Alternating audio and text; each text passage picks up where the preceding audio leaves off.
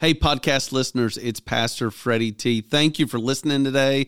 It's such a joy to be back on the podcast. Really thankful for you listening. So whether you're a first-time listener or one of our long-time faithfuls, today's a good one. Hope you enjoy it.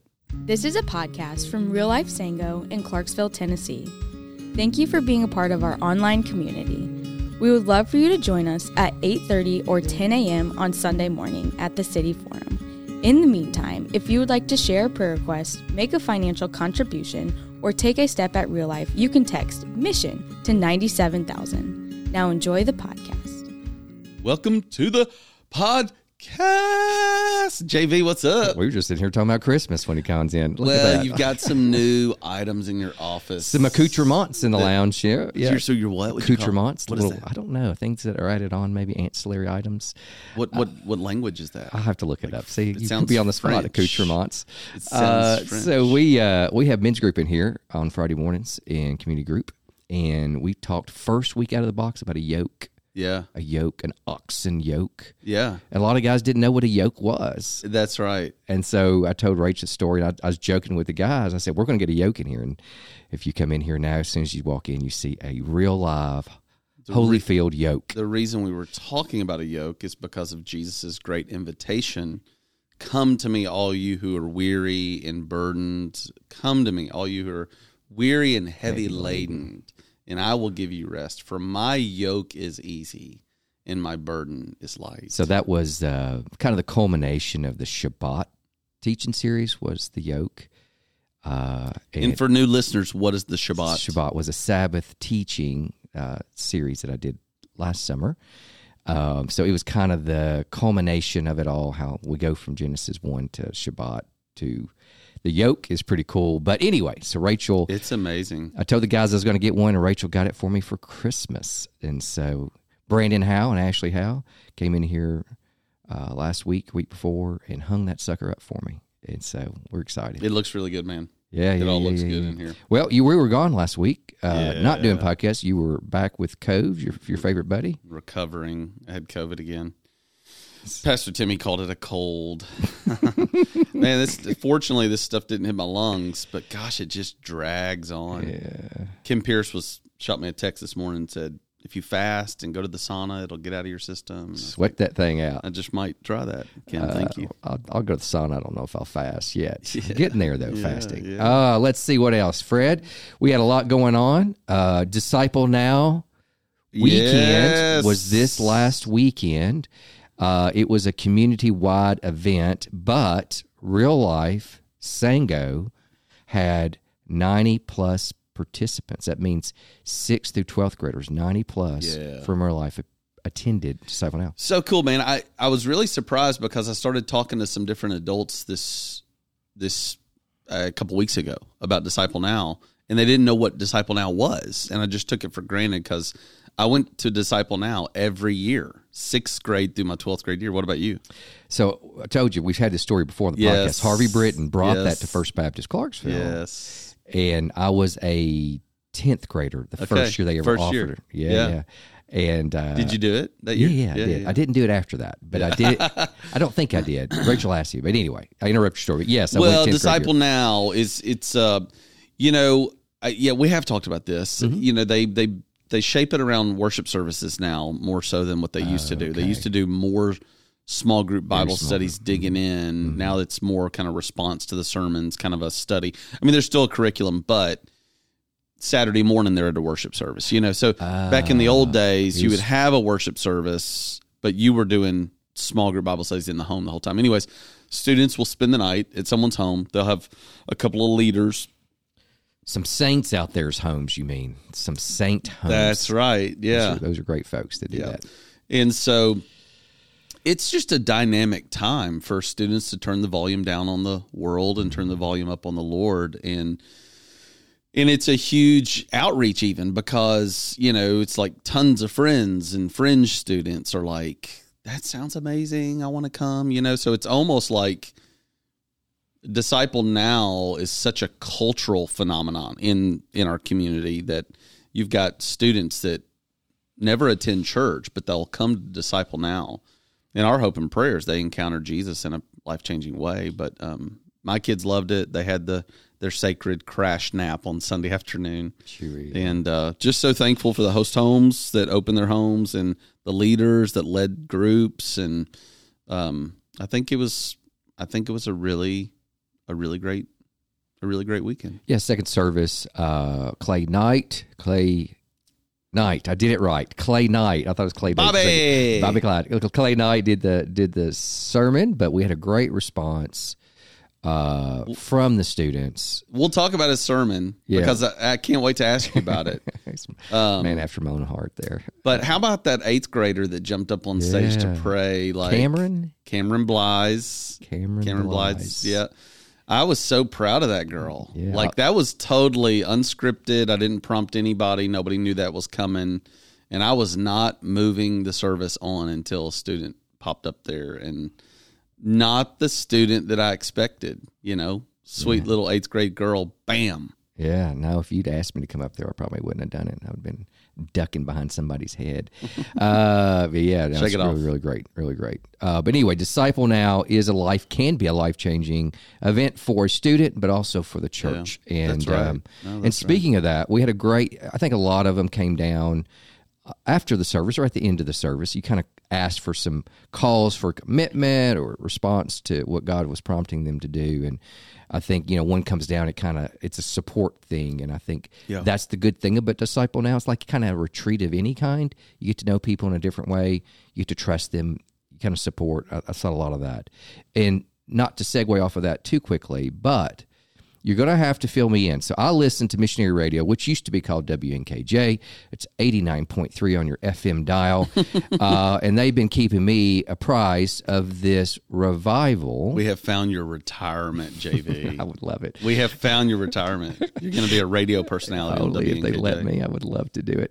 Anyway, so there is a revival that's been going on for 3 weeks in Asbury College. Is that correct? Well, it's Asbury University now. Okay. Sometimes these small schools start off as colleges and eventually change as universities. And there's a seminary at Asbury as well. So it's a Christian school, but it's in the state of Kentucky. Mm-hmm. They have chapel like 3 times a week. It's in Wilmore, Kentucky. And in the 1970s, a very famous revival broke out at Asbury. Okay. And I've got a book on my bookshelf written about it, Really?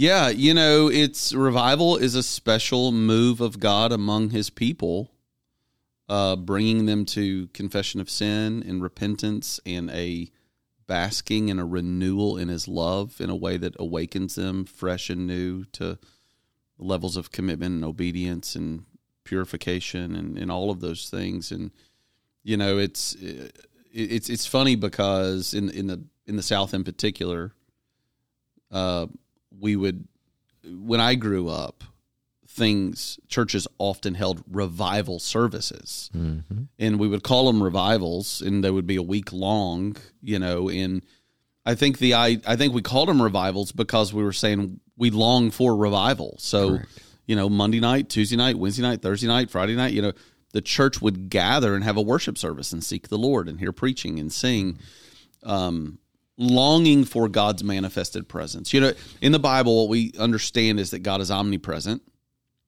but God chooses at special times to manifest his presence in a way that awakens his people, in a way that arrests their attention. So omnipresent, that's a big word, Fred, this morning. See, I get to act like you now. This is so fun. So omnipresent, that's okay. Can we break that down a little bit? So that is everywhere at one time. Yeah, God's everywhere. That's right. That's right. Everywhere at one time. There you go. Good. I was saved at a revival. Oh, did you know that? No. I mean, I may have known it and forgotten it, but it's okay. Check it off. It's just, it's we used to have revivals. Yes. I've forgotten all about that till you just said it. Yes. Sunday day through Wednesday night. That's they right. used to cut Thursday, Friday thing off. Got a little long and in the way of life, and that was sarcasm. Yeah. And no, we had a trumpet playing revivalist. Are you serious? No lie. I remember him playing the trumpet, and Wednesday night, walk down front. Would he play the trumpet and preach? He would play the trumpet during the music, and then he would preach. Oh, wow. Yeah. So anyways. I'm sorry. No, this is great because I think it gives people this sense of like, revival is not something that can be conjured up by people. And, the the chapel service at Asbury was a very, very ordinary service that day. There's a script about the preacher of that service. As soon as he got done, like he texted his wife and like just the latest stinker, like that was a dud, like his sermon, I got you. And there were a few students that maybe lingered and continued to worship. And then there were a handful of students that went to class but felt compelled by the Lord to go back to chapel and told their professors, and the professors said go. So a handful of students go back to chapel, and then it just kind of grows. A few more students show up, and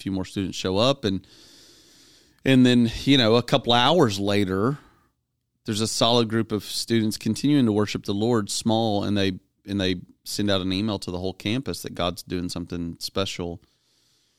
And so then hours began to stack upon hours, and the beautiful thing about what seems to be going on at Asbury is that there was no promoted revival meetings. There was no big well-known speaker. There's certainly no smoke and lights. It's just a very simple. I've had some friends drive up and pop their head in and spend some time at the, and they said it's a gentle, loving, simple, ordinary, sweet, environment. Jonathan Edwards, who was probably one of the greatest theologians in American history, probably one of the greatest writers in American history, wrote a lot about revival because he was used mightily of God. He and many other men and women used mightily of God during the Great Awakening in our country's history. And so Jonathan Edwards wrote extensively on revival, basically saying, what are the true marks of revival? Because basically any time you have something that seems like revival, a special manifested visitation of God, you have abuses, you have things that are fleshly manifestations of people in their sin, trying to conjure things up or trying to react or respond or trying to gain glory and attention for themselves, and all these things. And you have the enemy who seeks to come in and pervert and distort what God is doing. And so, but the thing that Edwards, emphasizes is, even though genuine revival always has these aspects of abuse and false expressions, it should not hinder us from wholeheartedly seeking God with all of our heart and seeking revival. So it is really special what seems to be going on at Asbury. I wrote in the Sunday night brain dump that there's nothing wrong with like driving up to a place like this and kind of sticking your big toe in, so to speak. But there's something probably just as much, if not more beautiful, than grabbing your friend and seeking the Lord together in obscurity and quietly in the hidden place. We're all drawn to the big, we're all drawn to the hype, we're all drawn. But what stirs revival is the quiet. I saw a picture of my friend John Tyson. He posted on Instagram this morning in New York City. He's a pastor there. So like 3 years ago, he took a picture of their prayer room in the morning, and there were like 4 or 5 people praying. And then he took a picture of their prayer gathering this morning, and there were hundreds, and he was just saying, seek the Lord, seek the Lord. Tyson has coined a phrase, God comes where he's wanted. And I love that, and even this morning he was drawing a picture in talking about, he kind of drew a target, a mini circle, and in the mini circle you've got devotion. And in the outer circle of that, you've got desire. And then in the outer circle, out of that, you've got distraction. And so he was kind of, I don't know that I would call Tyson a modern day Edwards, but Tyson has for years been cultivating a culture of prayer in his church in New York City and seeking revival. John Tyson has actually taken his family on global trips to visit the actual locations where revivals have broken out historically. Like he's done a revival tour. So like the Welsh revival back in the, I don't even know when the Welsh revival was, maybe in the early 1900s, late 1800s. Anyways, and he's visited all the, because he just hungers for revival.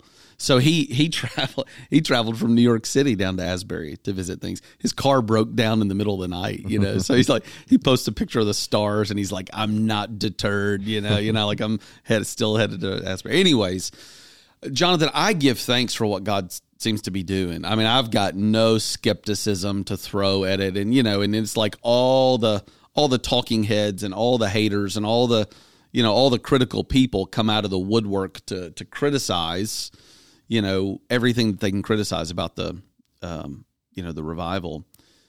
And certainly we want to discern the spirits, but hallelujah, for 2 weeks, a core of, starting with a handful of college students, they're seeking the Lord, and it just continues. So I think what's happened now, it's important to note that these extended times of seeking the Lord in the seeming manifested presence of God is springing up on other campuses all over. Lee University, Samford University, Cedarville, I saw a report the other day where there's like these 15 places of recorded where there seems to be a little pocket of revival springing up. And what's really fascinating to me, Jonathan, is the Sunday before like the Wednesday chapel at Real Life, I just kind of spontaneously asked our community group leaders to stand up, and then I began to ask people like, who needs healing? Would you stand? Who needs a fresh touch on their marriage? Would you stand? And there's like all these little pockets of prayer going on, and it was an unusual Sunday for us. It wasn't the normal Sunday, and I loved it, and then a few days later in Asbury, boom, and so it's like God has his little finger on all these little pockets. Asbury it's getting written up. It's funny. I saw a little news article. Sorry to go on and on about this, but it's a pretty historic happening. There was a little news article or a little video article from Fox News where Fox News was going to cover it, and Asbury asked them not to come because they didn't want the they don't want the publicity. They want to protect it. They want to maintain the purity of what's going on. And I thought that was, beautiful. So let us seek the Lord with all of our heart while he may be found. And, we talk often about God's manifested presence. And so what's happening at Asbury is what we want God to do to disrupt us, to interrupt our routine and our plans, and to visit us on his terms and on his agenda, not ours. And what a beautiful thing it is when he does that. And so I don't know how long they'll be worshiping. What seems to have happened at Asbury now, though, is that many, many, many, many, many people from across the country have traveled to that spot. And I think that pastorally, what I would say about this pastorally is there's nothing wrong with that at all. I think the Lord probably delights in you buying a plane ticket and using resources to go to a place to kind of pour out the perfume of your, at the feet of Jesus. But the reality is nobody has to travel to a place like that to experience the presence of God. There's nothing wrong with it, and it can be a special little pilgrimage. But the Lord is present. He is with us now. He knows our needs before one of them is on our tongue, and he promises never to leave us, never to forsake us. And so people often want the harvest without planting the seed, without tilling the ground. And so people want to flock to places like Asbury and enjoy the harvest of perhaps what students have been praying for and longing for. Anyway, so I have no criticisms. I just have thank you, Lord, for what you're doing, and do it here. So if you're listening, and Freddie did a great job, that is talking about revival, talking about the historical background of revival in America and in the world. So if you're like, that's a lot to unpack, there is a lot to unpack there. Yeah. And it's so beautiful how that kind of dovetails into what Clay spoke about. We'll get that next segment. We'll hit maybe one or two other things before we go there. But so if you're riding in your car, driving in your car, or riding in your car, or sitting at your desk, or sitting at home, ironing clothes maybe, you're like, I don't feel revival today. I hear a bunch of screaming kids, and I got crappy coworkers, and hate my job, and I don't feel revival. And I would say to you, it's okay. It's okay. But I will say this, that God brings revival for those that so yearn it. Mm. And if you're not at the yearning stage, maybe I'm not today, that's okay. But there are steps to get there. And sometimes those steps are seemingly kind of arcanish of drudgery, but God is so calling us, all of us, and that call is steadfast. That call never goes away. And I think we'll hit that in a second. I want to try to juxtaposition revival and God's steadfastness and his faithfulness. I think it's just a beautiful thing. And I think revival is the culmination of someone that has met God's steadfastness, God's consistency, God's faithfulness with our desire. And then I think you get something really, really special. And I think we call that revival. What's so interesting, and you know some of this, if not all of this, but first time I heard John Piper preach was in college. I was a college student. I was with your brother, Wally. First time either one of us heard John Piper preach. It was in January 1998 and in Austin, Texas. Anyways, when John Piper was probably in seminary, DJ Daniel Cox is in seminary right now, so his ears just perked up. When John Piper was in seminary, he had, I believe it was when he was in seminary, he had a professor challenge him to basically adopt a theologian for life and to basically seek to master that theologian's body of work.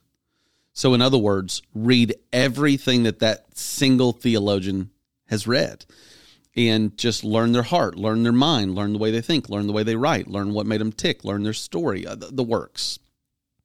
Well, Piper chose Jonathan Edwards. And so I was really introduced to the historical figure Jonathan Edwards through Piper's writings.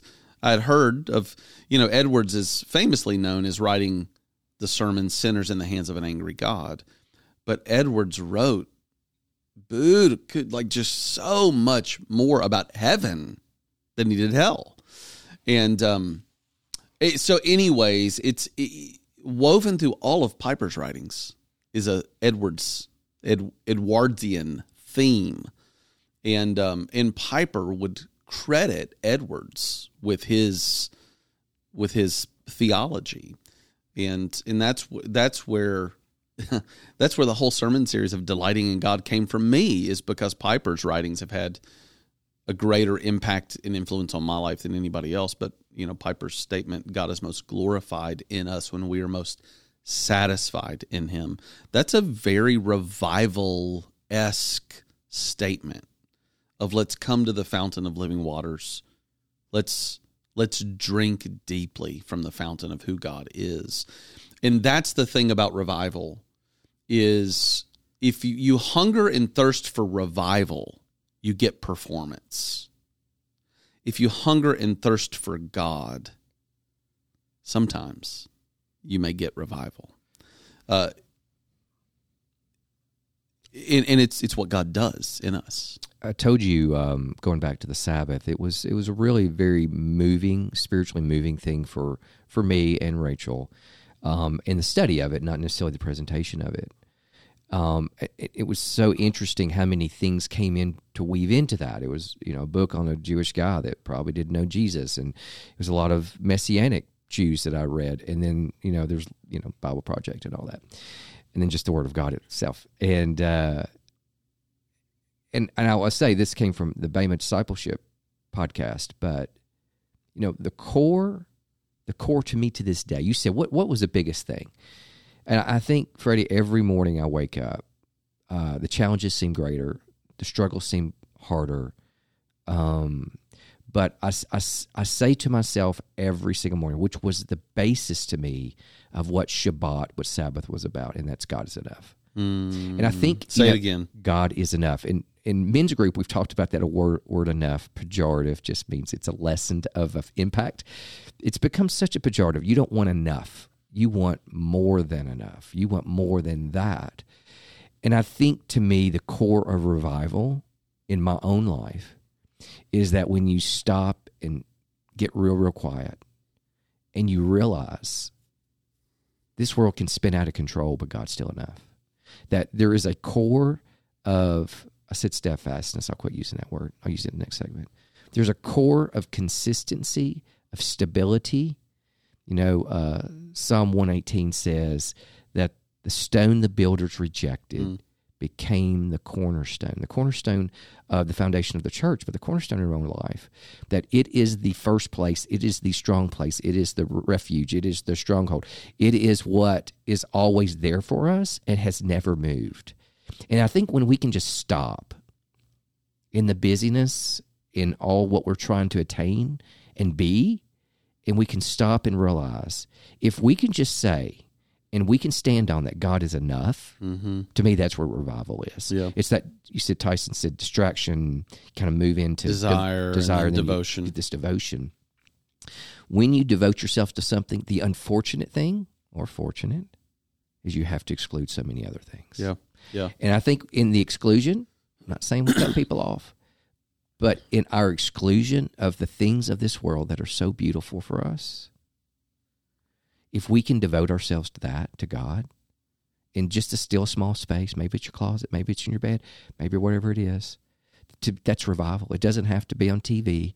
It doesn't have to be this big impactful thing. Well, at least externally. It is just you stopping and realizing that God's enough and that He will bring you what you are searching for, which is glorifying in Him, right? Satisfying yourself in Him. Yeah. I say contenting yourself. There is nothing more that will hold you completely than Jesus. Yeah. And if you can get there, man, that's the best revival you can have. That's just my thought on revival. I love it, man. Who was it? Peter, James, and John that was with Jesus at the Transfiguration? Probably. I would say so. Yeah. I have to think through it. Peter, James, and John. Is that right? Maybe. Yeah. Go up on a mountaintop, and and they're like, let's build a tabernacle, let's build a house for Moses and Elijah, let's stay here. And it was almost like Jesus gave these kind of beloved and choice disciples a revival moment on the mountaintop. And Jesus said, no, we've got to come down the mountain. And there's these moments that God gives us that cause us to hunger and thirst for Him more, but that also give us these Ebenezer moments where we look back and see the extraordinary faithfulness of God in our life, that then give us an anchor in a history with God and a reference point in the past that helps us to endure in the future. You talked about somebody that might be listening to the podcast that's folding clothes or listening to screaming kids, and they think, oh, how much I would love to be in the chapel at Asbury with no responsibilities, that I could just worship for days, And I think it's important to say that revival is special, and it's a foretaste of the eternal rest that we will enter into when Jesus comes again. But in this world, we will have trouble. And I think one of the things that I, as a pastor, long to see God form and shape in His people is a spiritual grit that translates into endurance and perseverance, in a way that purges the church of consumerism and anchors us into covenant relationships so that we mature. And when life gets hard and when church gets hard, we don't flee and we don't flake, but we kind of double down in our commitment to one another. That is going to be a beautiful expression. That's why I'm praying for real life, we've had a little bit of a honeymoon in our church at Real Life. It's like a new church, and we don't have. There's not a bunch of traditionalists at our church. There's not a bunch of cliques at our church. There's not a bunch of this is the way we've always done it. There's not a bunch of opinions flying around. But the longer we exist, when we move into a facility, the longer we exist, all these things, the potential for people to complain about things, is big. And I think God is shaping a beautiful heart in our church where we will persevere. Where we'll persevere and endure and really mature and shine bright, even as we move into these next seasons. So glory to God. It's been fun to talk about this with you, JB. Yeah, I've been trying to memorize some Psalms. I've actually moved to a New Testament verse finally. But, when you said what you just said a while ago about the grit, when challenges come, sometimes it is easy to sit in a chapel and you have no responsibilities. I'm not saying that it's still not genuine. It's not what God calls us to do. Yeah. But sometimes you may say, well, we don't have that convenience, and many of us don't. I think of Psalm 1 where you said we need the grit because when things get hard, do you just go away? It says in Psalm 1 that, the man that's planted by streams of water and all that, he said, the wicked are not so. They are like chaff. That's the stuff on the top of wheat grain. They're like chaff. Stuff on what? On the wheat grain, on a wheat bud. Top of the wheat. Yeah. Yep. They're like chaff that the wind drives away or blows away. And I'm like, don't be that. Yeah. Oh, and the challenges, that's where God is just so much more special. That's when revival can occur, when you can see that how hard life can be. Yes. But how sufficient God is. Yeah. I just think it's a great place. What's important for us to realize how much our thinking and our attitude has been shaped by popular cancel culture. And you've got to be really discerning because you'll have an Instagram post pop up with it that says, all the toxic people out of my life, and people will champion all this, like basically, nobody that's not my biggest fan gets in my inner circle. And it's like, wait a second, like we're to love our enemies. Like we're not to exclude people from our life. Like, and I understand like some people don't have the wisdom. They keep going back to an abusive relationship. That's not what I'm talking about. Right. But I'm just talking about like cancel culture is so pervasive that if people aren't careful, they'll carry that into the way they interact with the church. And no, the church were to like have long suffering. We're to bear with one another. We're to forgive one another. We're to endure, and that really is beautiful maturity. And just so thankful, for what God's doing. It's I don't know if you and I talked about this, but on the Grammys, there was an artist, I think his name was Sam Smith. I can't remember. DJ's giving me a nod over there. But they basically did like this, like dressed up like Satan and had like a faux or real like little like satanic seance in like this song. So you had like I don't even want you to Google it. It looked so evil and wicked. And I'm just thankful. I see such a powerful and beautiful picture in our country right now of you had 5 minutes on the Grammys where you had this overt satanic demonic worship going on television for all eyes to see and celebrate. And now you have 2 weeks of no hype worship with a gentle spirit where people all across the nation are flocking to it. And yet there's not even Fox News is not there to report it because they're asked not to go, So I'm just thankful that God has chosen in this moment to flex a little bit, to show us his strength amidst his gentleness. Because it's easy to get discouraged when things are so dark around us. And the last thing I would just say, Jonathan, too, is, wherever our listeners find themselves today, you talk about revival and then people think, well, where am I and where's my life? I just want to encourage you not to forget that in his word, God says it's a broken heart and a contrite spirit that he will not despise. And so the Bible says he that God saves those who are crushed in spirit. He draws near to those. And, so if you find yourself at a place where you feel like, gosh, my devotion for the Lord is not what I want it to be, and the circumstances of my life are not what I want them to be, and fill in the blank, rejoice, because the Lord loves just a broken heart, So be willing to be broken in the presence of God today, and know that the Lord rushes into that. He rushes into that. My last psalm, and I'll be done. We're going to go to Clay's sermon, but as you were talking about Sam Smith thing on the Grammys, which I did not see, Psalm 16 says, "The sorrows of those who run after another God shall multiply." Say it again. The sorrows of those who run after another God shall multiply. Wow. There's another psalm that says, "Blessed is he whose hope is in the Lord his God." And so that's our hope. Yeah. And that's what I think Clay was talking about on Sunday. Yeah. The hope of Jesus sitting in the middle of Genesis 28. So I hope, Fred, really appreciate that. That was great. That was impromptu. And that was just really great to hear this morning. I just want you to know that. So second segment, we've got Clay Knight's sermon. We're going to talk about Genesis 28. Hey, let me pause and pray right now. Yeah, let's do it. And then when I get done, we'll go to a commercial and we'll come back.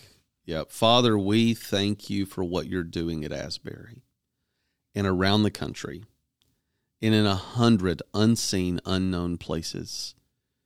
And Father, we need a touch from you. Our listeners, right where they are today, they need a touch from you. So Father, smile upon us with your gentle love and be pleased to manifest your presence in our closet, at home, in the hidden place, and in our gathering on Sundays for your glory. We pray in Jesus' name. Amen. We want to know more about you at Real Life. We want to hear your story at Real Life. We want to discover what makes you passionate at Real Life. We want to do that at The Path. The Path is a 2-week experience for you to sink your teeth into our DNA, for you to get connected and dig a little deeper at Real Life. And it's our opportunity to learn more about you. Sign up for The Path today by texting MISSION to 97,000. That's MISSION to 97,000. Sign up today. And we are back. JV, we had a great Sunday. Our new student minister, Clay Knight, preached. He got married 2 weeks ago, right? So it was so funny because he did a great job getting us ready for D Now, but it's like, how chaotic can it be? Like you're brand new in a new state, in a new city, with a new wife, with a new job. It's like, which way's north, right? Who can figure that out? Nobody can figure that out. And so Timmy's walking with Clay and, making sure, he doesn't lose his mind. And, I don't know if it was like Tuesday. It was Tuesday, the week that he got back, and we're talking about Sunday. And he's like almost speechless in the office, when we're talking about you going to preach Sunday. And I, like he would have, if I had have said, hey, just let Timmy or me preach, he would have been like, thank you. But there's no way I was going to let it. We'd been talking about him preaching for a couple months, Disciple Now weekend.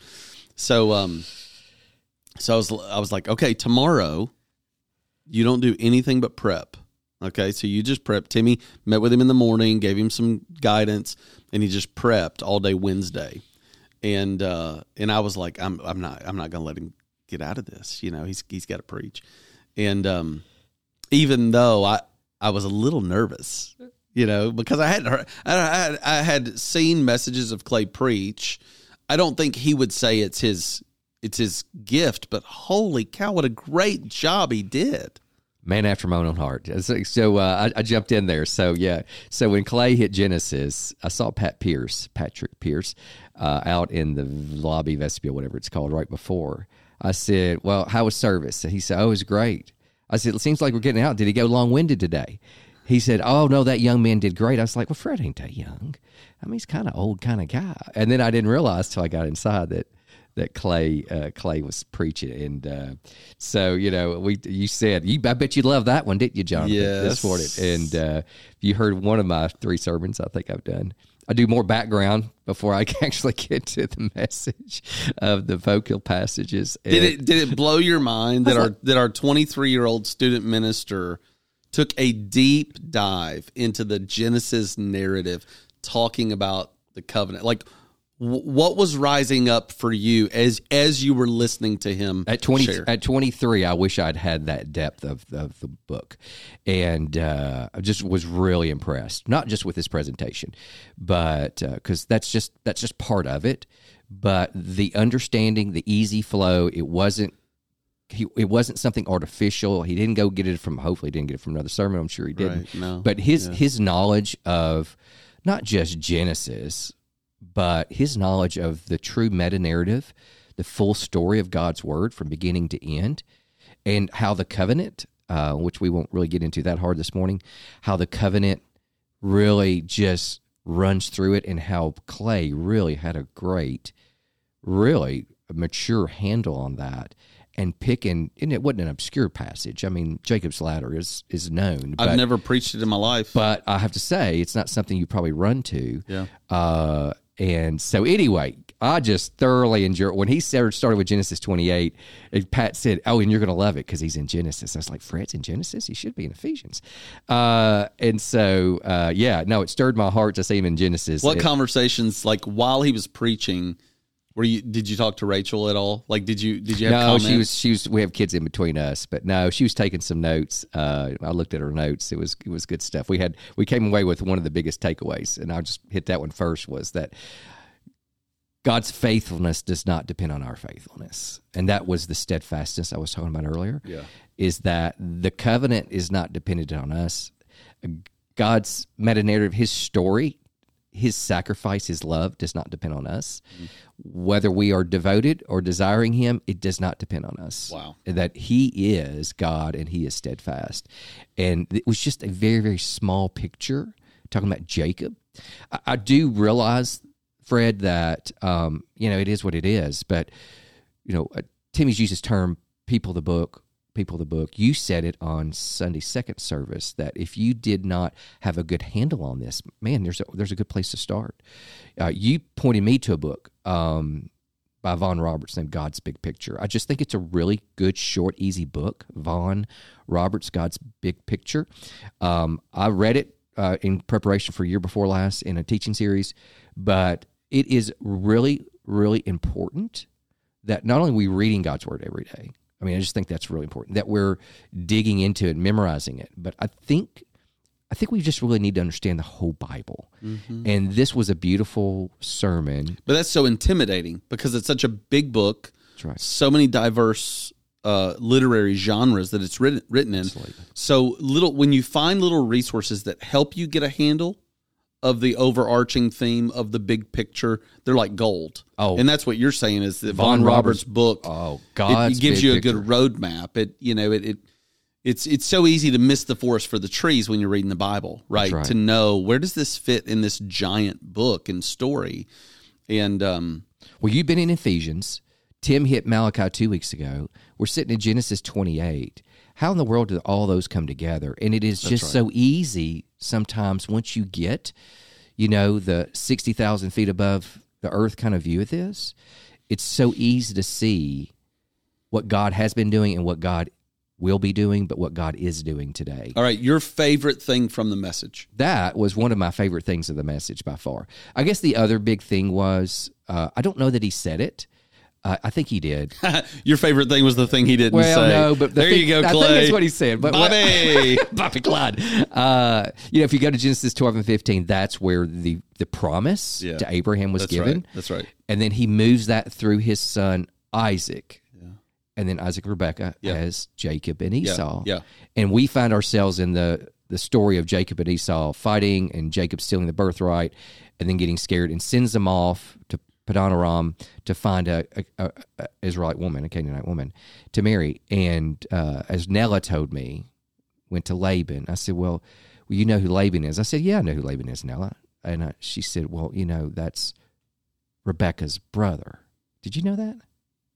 Laban's Rebecca's brother. At least that's what Nella said. So I'm going to trust the 9-year-old on this. She had to bring the Bible out when we got home that afternoon. And I love it. I love it. But anyway, along the way, and if you know the story of Jacob, he is a deceiver.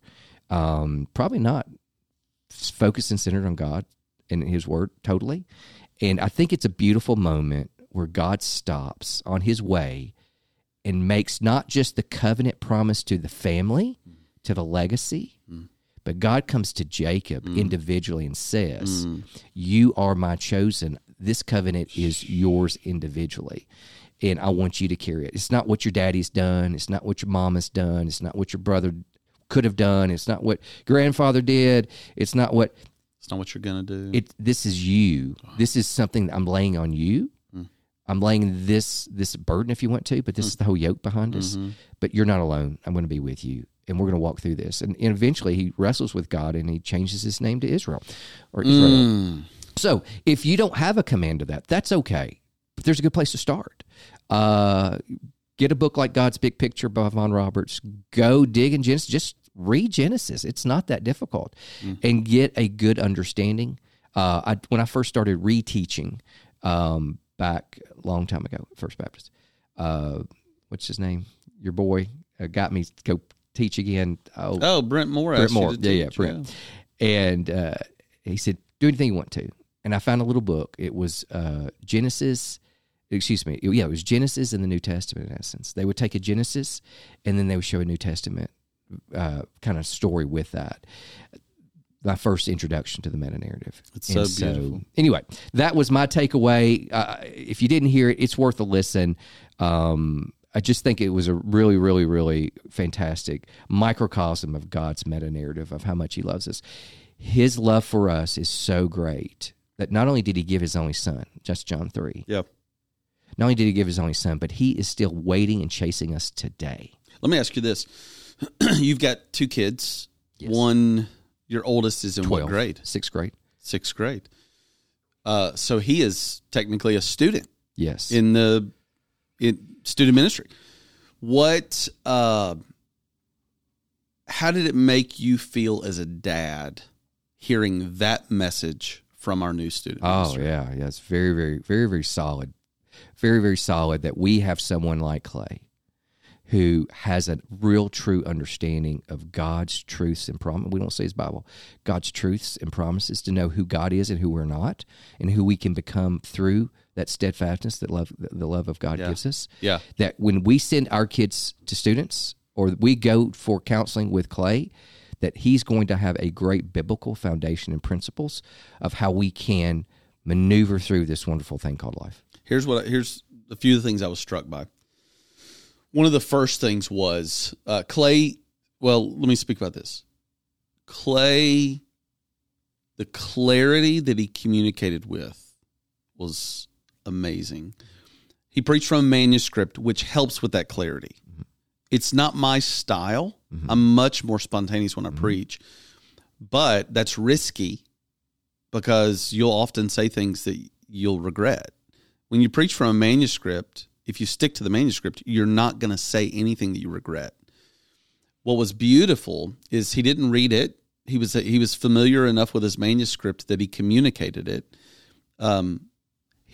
He didn't say He didn't. He didn't say like. He didn't say right one time. Or and. That's what I was saying. I didn't want to break the scripture or the sermon down like that, but yes. I was very impressed. That was amazing to me.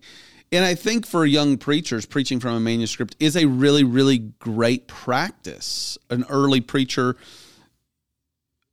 to hone that gift, to hone that craft. You may move on to a more spontaneous style, but it's better when you're young in the craft to go from a manuscript so that you can ensure that you have a message, you have something to say. So the clarity in the flow in the presentation was as good as the content of the message. And one of the other things that I was struck by was it felt like a sweet moment. The reason I asked you the question as a dad is it felt like a sweet moment in that this was kind of the introduction to our families in our church about who's our student minister. What kind of minister is he? And wow, he's a minister of the book. That's right. And I think, my guess is that most people were probably anticipating a high energy, story filled, funny, entertaining message. And what I loved is that Clay made no apology for the lack of entertainment in his message. And he seemingly felt no pressure to communicate in that way. So I loved that. What I loved even more was I had the privilege of standing in the back and watching our congregation. And because he was working from a manuscript, because he was tired, and just the way he chose to communicate, there weren't like huge spikes of energy and emotion in his message. So when a communicator communicates in that way, sometimes people just check out. They just gloss over. And what I was struck by was from the front row to the back row, our congregation was dialed in.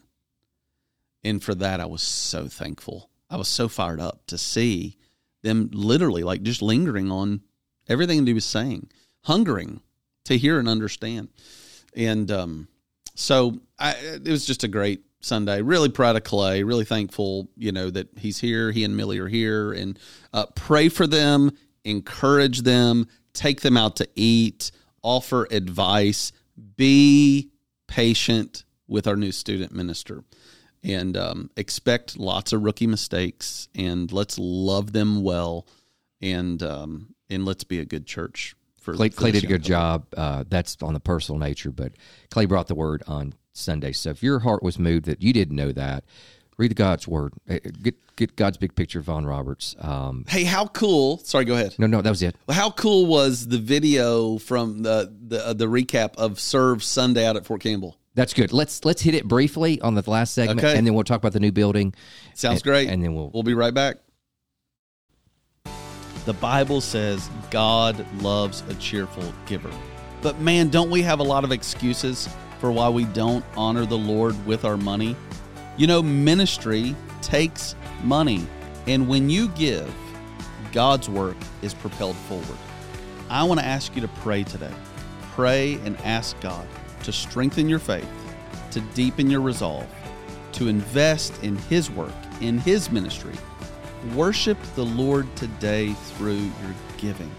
Make a sacrifice. Set up recurring giving so that even when you can't be present at church, your gift is present. Simply text MISSION to 97,000 to set up giving today. Don't hold back. Don't wait. Give to the Lord. All right, we're here on the last segment. Eric Malloy from Boston, from Washington State, and his team have been working very diligently, along with your team, with Real Life Sango, to get this church up and started. That's Real Life Fort Campbell, and they had a service this week, right? Yeah. Well, so last Saturday they had Serve Day, correct? Where we sent out 30 plus people out to Real Life Fort Campbell, and they served to paint and clean and demo and all the things. And Eric was saying they have their must get done, would be great to get done. It would be a dream to get done. And he's like, man, they just got it all done. Right. And there's still work to be done out there, but it's just a great story. This church was dying. They voted to give Real Life Fort Campbell their building. Eric was a part of our church. God has accelerated their timeline.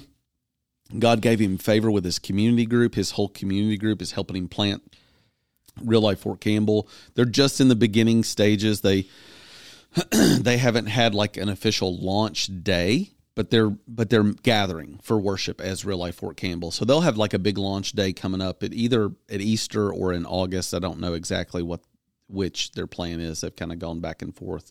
But it's just been awesome to see so many of our people go out there and help. And it's just glory to God. So they had, like the week before last, they had 64 people. This past Sunday, they had 58.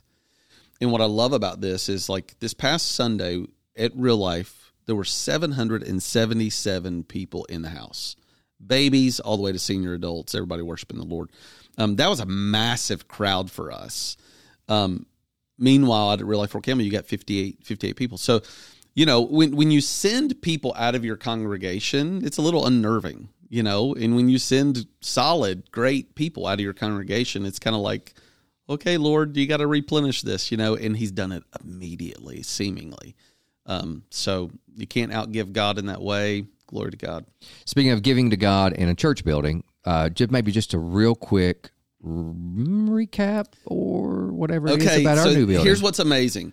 Because of the generosity of God's people, we have land that's paid off. Yep. We've got plans to break ground, Lord willing, this year. Right now, we have $1 million in our building fund. Great. Now, if we pay the architect this week, we'll have like $900,000. You know, but church, just sit with that for a minute and rejoice that God has provided through the generosity of his people, that this is where we are a little over 4 years in. We got $1 million in the bank, looking toward a ministry vision that includes a facility. I'm super excited because next month, I'm going to begin to kick off a sermon series that begins to unpack the ministry vision that includes our facility. So I just want our listeners to begin to pray about that right now. Really, I want to ask them to pray that God moves on the heart of every single real lifer to engage with this ministry vision that we're going to bring to the church. The commitment here, the call for commitment is we want everybody to participate. Everybody to participate. In whatever every amount. Every real lifer to engage in this process. Yeah, this is not for those that have been here for over a year or for those that started or for those that are in a team. This is, if you are engaged with Real Life, we want you engaged with this. Yeah, life is too short for people to sit in uncertainty with no commitment to God's work. Life is just too short. And so what an opportunity that we have to lock our arms together, to unite our hearts together, to open our hands together, and to see God do something special here, now, that impacts generations to come. So this is unique. This is super special. You can't find this kind of opportunity in every church environment. But I really believe, Jonathan, together as a church, we're standing in a little bit of a historic moment. And so I just want to invite people. You may not even understand what all that means, but you've got a role to play. And I just want you to open your heart, lean in with us in the months to come, because God's about to do something special in uniting us together for a big ministry vision that's ahead of us. But it's going to take all of us. Yep. Yeah. So look forward to that. We're finished up Ephesians in the meantime. Fred, we're glad you're back. Glad to be back on the podcast this morning. It's in my head. I don't know if you can hear it, but no, you were clear today. So Thanks, anyway, appreciate everything. I enjoyed the podcast today. I hope, podcast listener, you enjoyed it. Go listen to Clay's sermon. I think it'll do you good if you haven't heard it. But in the meantime, Fred. Hey, before you do this, set that up. I know you did. Gosh, those that made it all the way to the end of the podcast, you're our favorites, even though the book of James says you don't have favorites. You're our favorites. We want to invite you. We've done this before, but we want to do it again. We want to invite you to send in any question. You can send in any question about real life. You can send in any question about Jonathan. Okay, wait. You can send in any question about the Bible. I know we're running along today, but you did this to me 2 weeks ago. You said text. I had a few people text. Did you? I did, 4 or 5. But one of them was right off the box. I didn't have her in my phone. You can give them my number. I'm about to change my number. She's in. No, I'm not. She's in Rachel's community group on Tuesday mornings. Okay. And she just texted, said blah blah blah, and then she said it would really be great if y'all had like a mailbox. I sent you a text. Mailbag. Mailbag. Yeah. Yep. That if you have questions, a Q&R, question and response, maybe not question and answer. So do that. Send it to Info at. Info let's change it. Send it to Daniel Cox. Daniel at DJ Daniel Cox. Daniel at reallifesingo.com. He wants your questions. What's the email? What's the email? Daniel? It's Daniel at reallifesingo.com. At Real Life Singo. Seriously, do it. And so we will. If you've got a question about real life, a question about the Bible, anything, a question about Jonathan or Fred, and his lounge and his cooking. You're going to make me say it. Or your party boots he's got on this morning. So. Oh, yeah. That's right. Hey, Real Life, we love you. And just remember, keep it real. Keep it Jesus. Thank you for listening. We trust that God is stirring something special in your heart today. We hope to see you on Sunday very soon. Keep it real, keep it Jesus.